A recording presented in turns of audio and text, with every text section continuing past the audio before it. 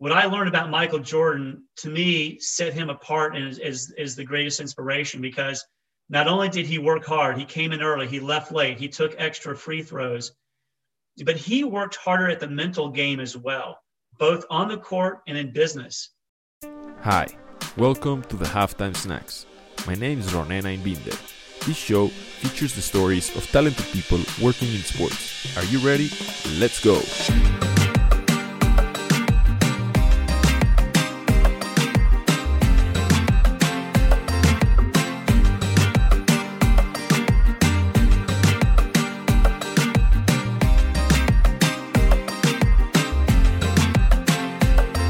Today's Halftime Snack features a man who's an absolute legend. A former bank and private equity expert who worked at Goldman, Citi, and EHF Capital, amongst others.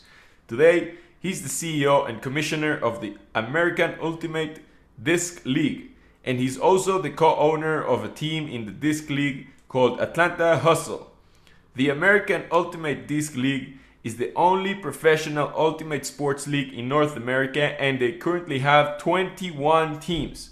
I can't wait for this chat with him, so without further ado, ladies and gentlemen, Steve Hall. Hey Ronan, how are you? I'm doing very well. I'm excited for this conversation. How are you, Steve? I'm doing well, thank you.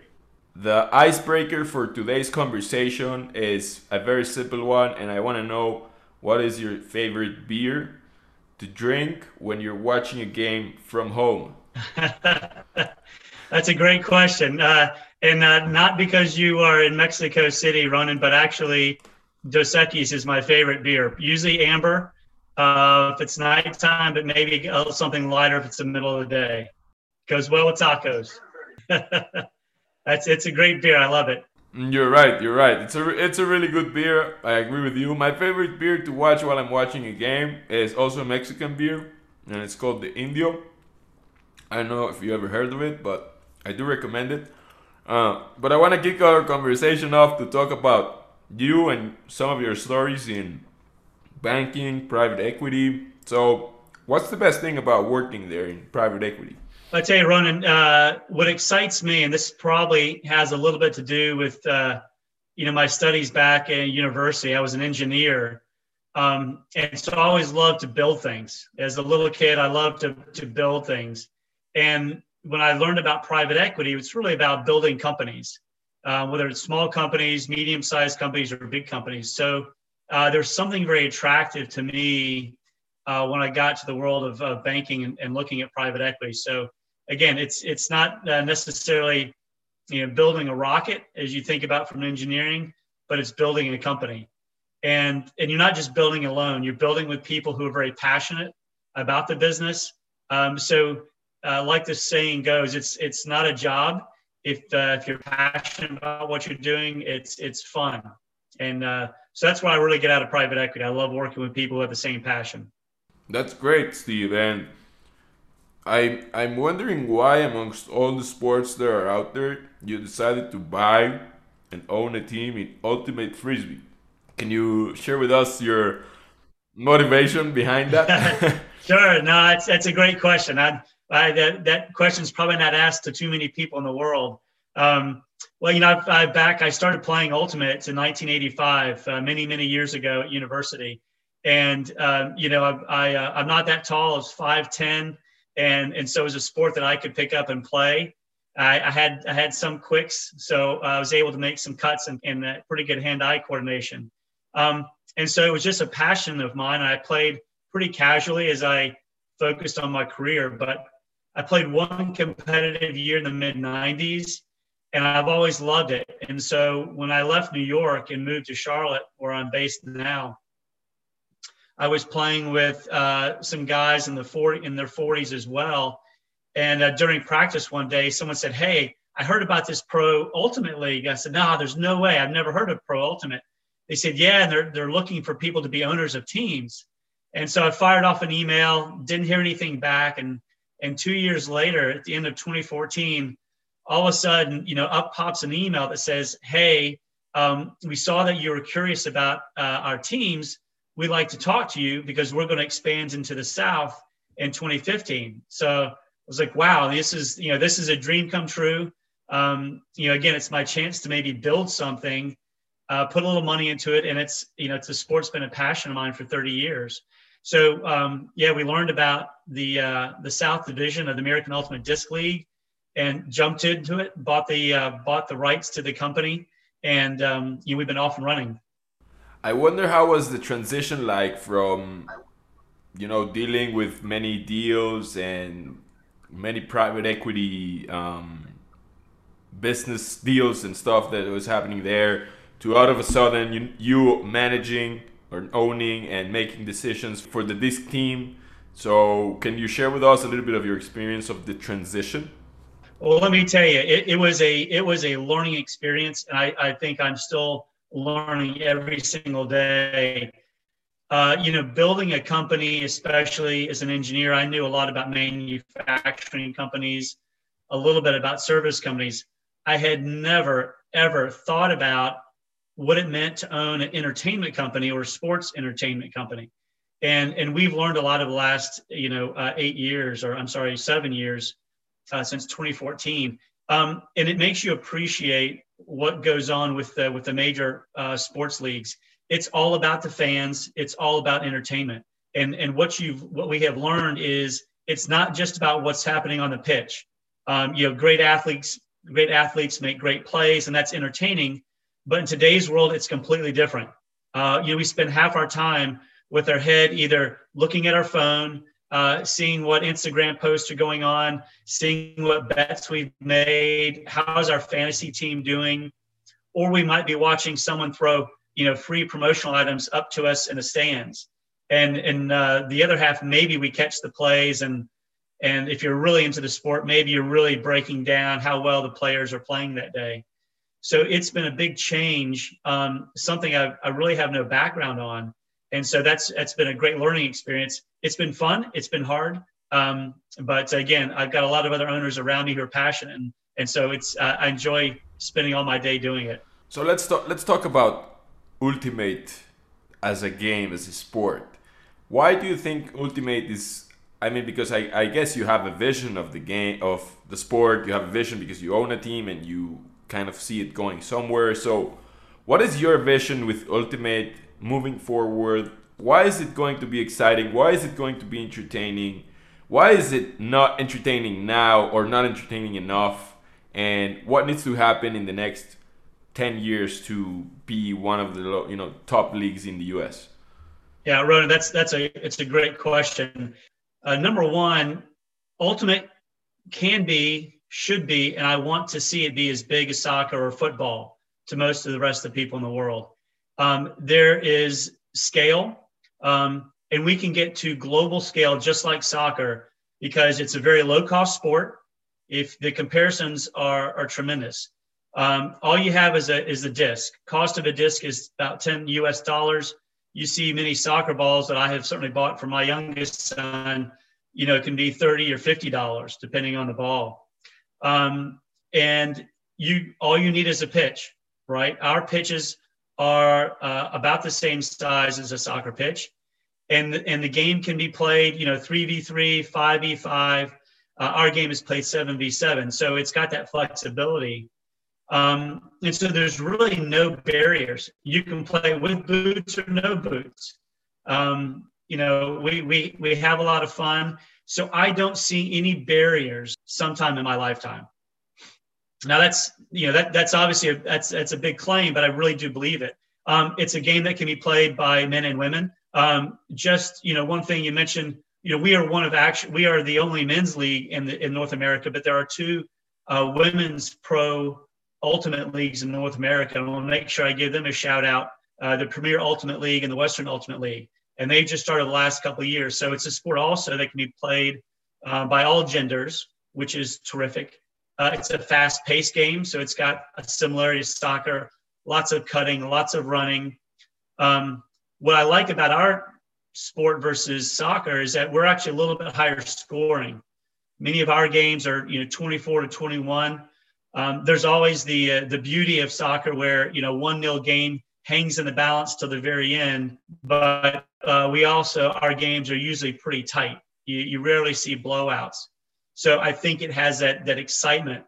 And the length, you look at today's media world, soccer matches are about 2 hours. Ours are also about 2 hours.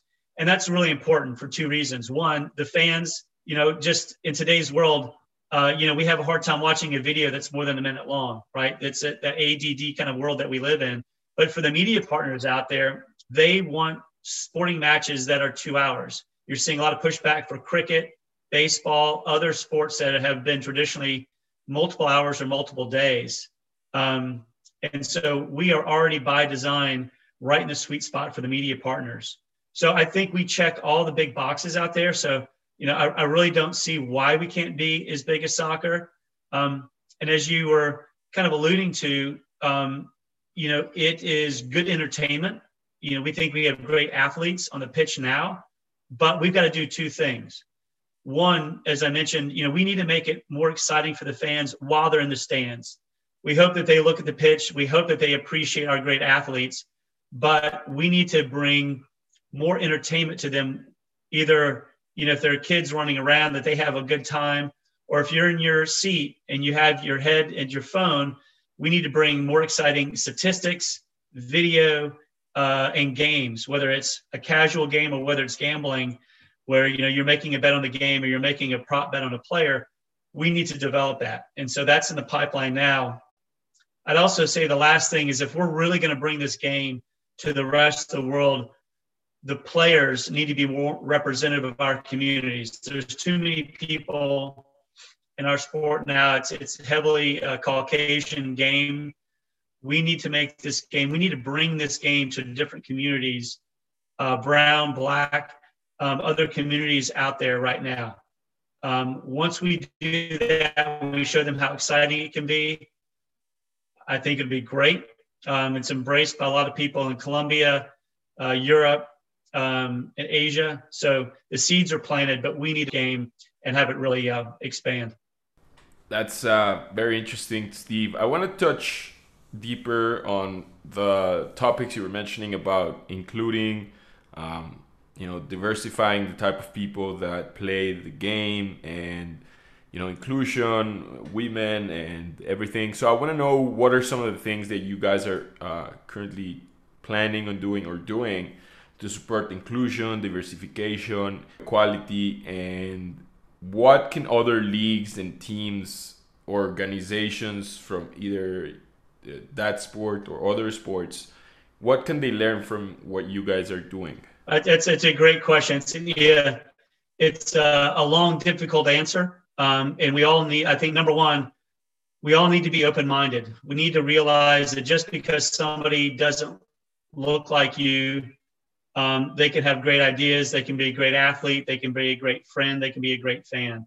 So I hope the world is more engaging, is more open-minded in the future. And so one of the things, in terms of women, the women came up with their idea for their professional platform a couple of years ago. Myself and the chairman were on the strategic advisory committee for the Premier Ultimate League, the first of the pro women's leagues in North America. And we said, listen, you need to decide what is best for you. Don't just copy and paste what we've done. Decide what you want, and we'll be here to support. The other one, Western Ultimate League, we're also, speak to them and offer our support. So that's at a very base. And there are other pro leagues in the rest of the world. There's a mixed league in Australia is one example. So that's on the women's side, or the non-male side. In terms of, racial and cultural diversity, we can't expect new communities to come to us. Some of the trainers that we worked with a couple of years ago said, if you want more people to be included in your sport and play your sport, you need to bring the sport to them. Don't expect them to come to you, which was great advice. So the first thing we've done is to just make sure that we're being very open-minded. We created the AUDL Inclusion Initiative back in July 2019. Obviously, there's been a lot of racial discord over the last year or two, a lot of police brutality issues. So we've really tried to look inward first. We've partnered with a company or institution called RISE. It's a Ross Initiative in Sports for Equality. They work with several of the major sports leagues out there, and they've number one, they're our strategic advisor, strategic counsel on racial topics, and they've been great to work with us to make us first look inward. It's difficult to engage somebody if you're not open-minded. So they've really done a good job of asking us hard questions, making us look inward, challenging the biases that we all have as humans. And we're doing it at the owner level, the coach level, and we'll soon be having these same sessions with our players. And once we do that, then we're going to spend more time being active and outreach to the external community, talking to them, seeing what's going on, understanding what's important to them, and how the AUDL can be a positive role model in working with our community. The last thing that we have kind of on the docket for this year is a combine. And that's really focused on diversifying our talent pool, our athletes. We think there's obviously a lot of athletes in high school and university who don't make it to the major pro leagues, whether it's the football, baseball, basketball, hockey. But these are great athletes. They're fast. They can jump high. They have great hand-eye coordination. And those are really the three characteristics that we look at for ultimate players. So we're creating the first ever combine. We're going to have it in Atlanta on Saturday, April the 17th. And so we're going to bring our sport to them. We're going to have 3 events, and they're going to be events that they're used to seeing. It's a 40-yard dash, it's a vertical leap, and then what we call an extended shuttle run, something a little bit more like ultimate. It's got a couple of cuts, hard cuts, and it's going to have a long run. So it's going to allow them to show their aerobics and their cutting ability. So I'm excited. It's the first time we've ever done this. We're bringing it to new communities. We're putting the word out to those communities, and we're excited to really open up the pipeline for the first time. I like that, Steve. And now that you were telling me this, it also made me realize that the value of young players for a league is one that you cannot look away from, because if you're thinking about sport now, that's okay. But in 5, 10, or 15 years, the players that are playing right now may not be able to play later. So having youth academies, scouting combines, potentially also schools or academies that train athletes to, those three things that you mentioned, to then be able to just join the league, then you have like a automatic feeding system of players that generates new and up and coming talent every X amount of years, or every single year.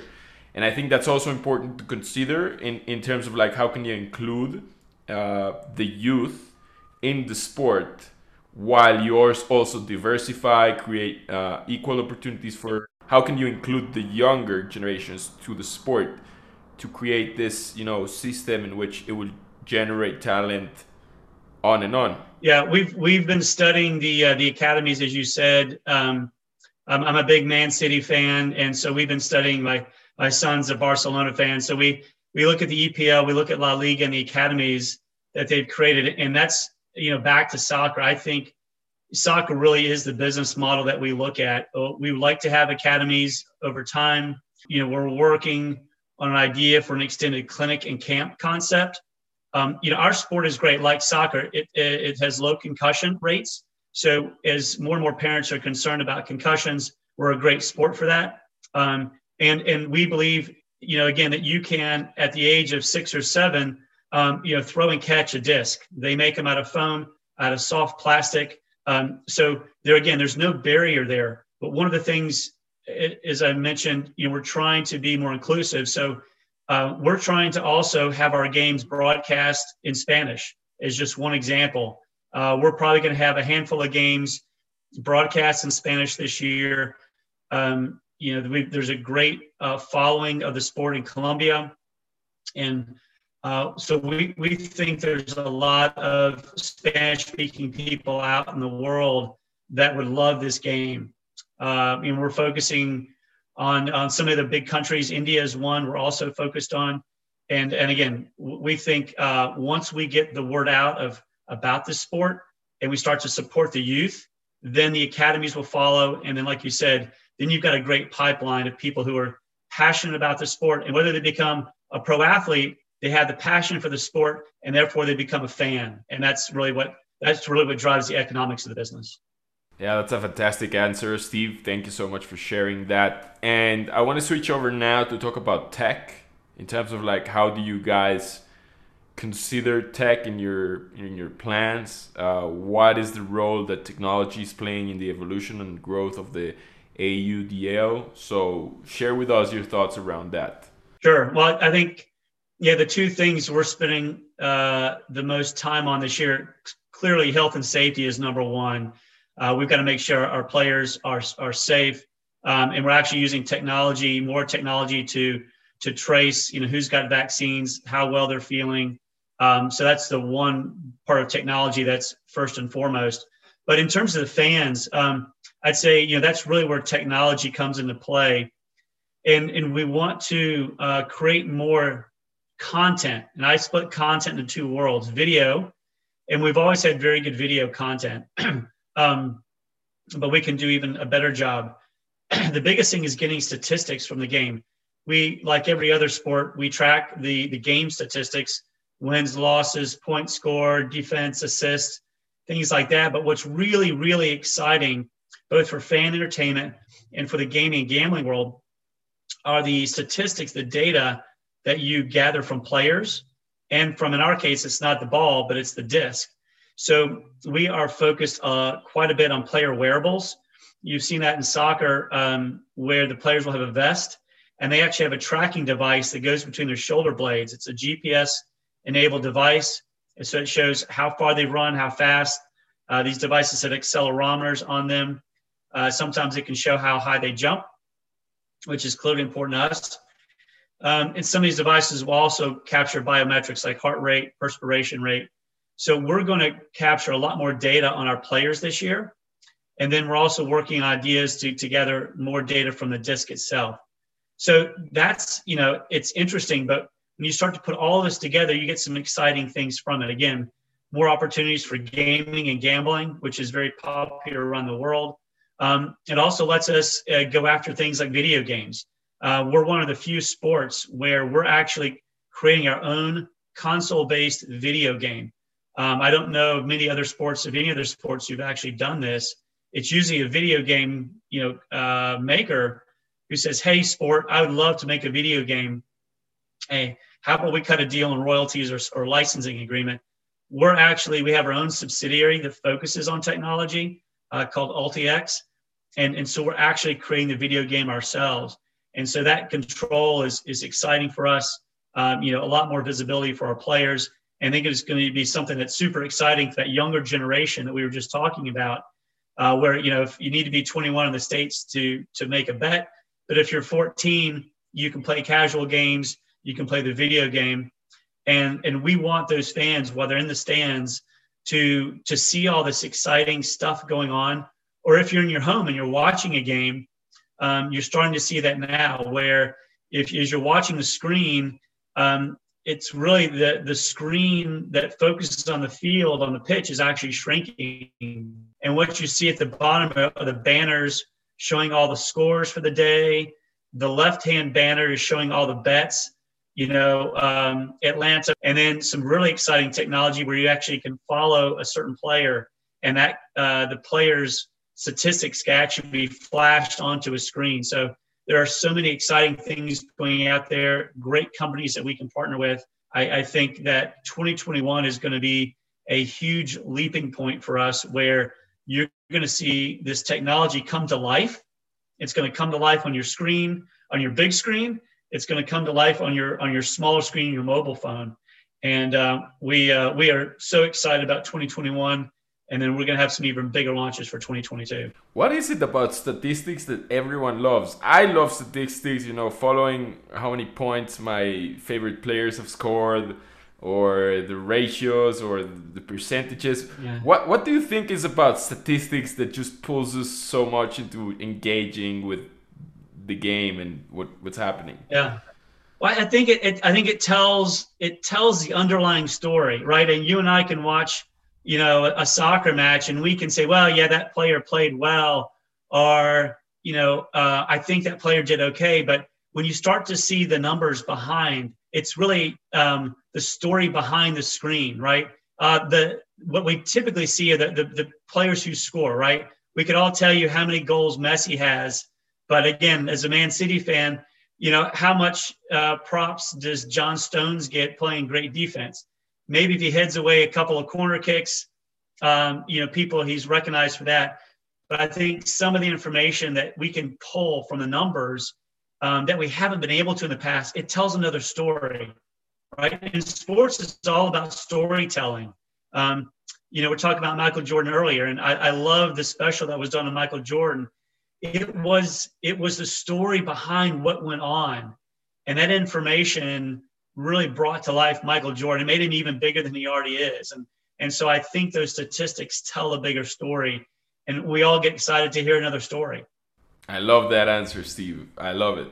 My last question for you, Steve, is a bit more personal, but I want to know who's your biggest sports inspiration and why. Wow, that's a great question. I'd probably say, well, maybe a little background will be helpful. You mentioned I worked at Goldman Sachs. I remember one of my interviews at Goldman Sachs, the gentleman said, Steve, there are two kinds of people that make it to the top here. The ones that outsmart and the ones that outwork.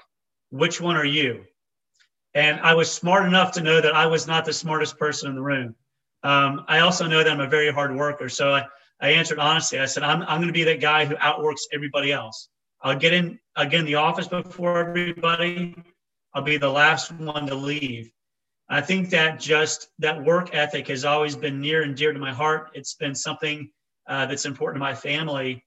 And so, originally I thought of Jerry Rice, the star receiver for the San Francisco 49ers. But I tell you, Ronan, back to Michael Jordan, I always said Jerry Rice was my answer until, speaking of that, the session on Michael Jordan, what I learned about Michael Jordan, to me, set him apart and is the greatest inspiration, because not only did he work hard, he came in early, he left late, he took extra free throws, but he worked harder at the mental game as well, both on the court and in business.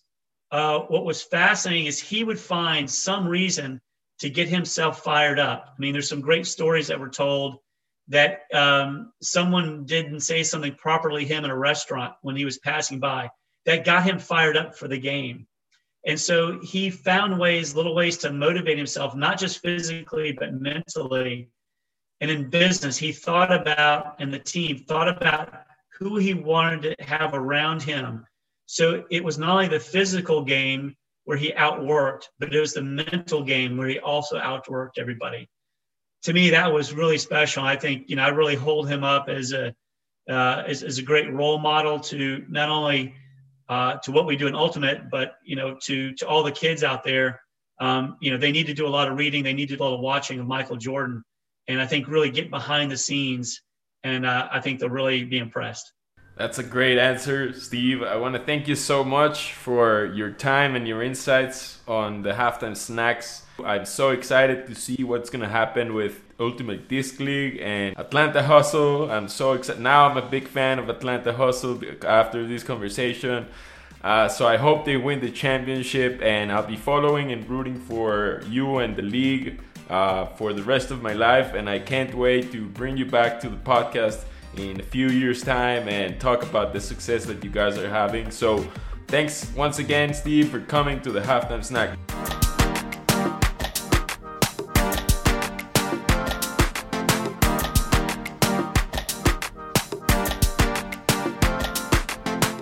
Before you leave, I want to thank you for listening.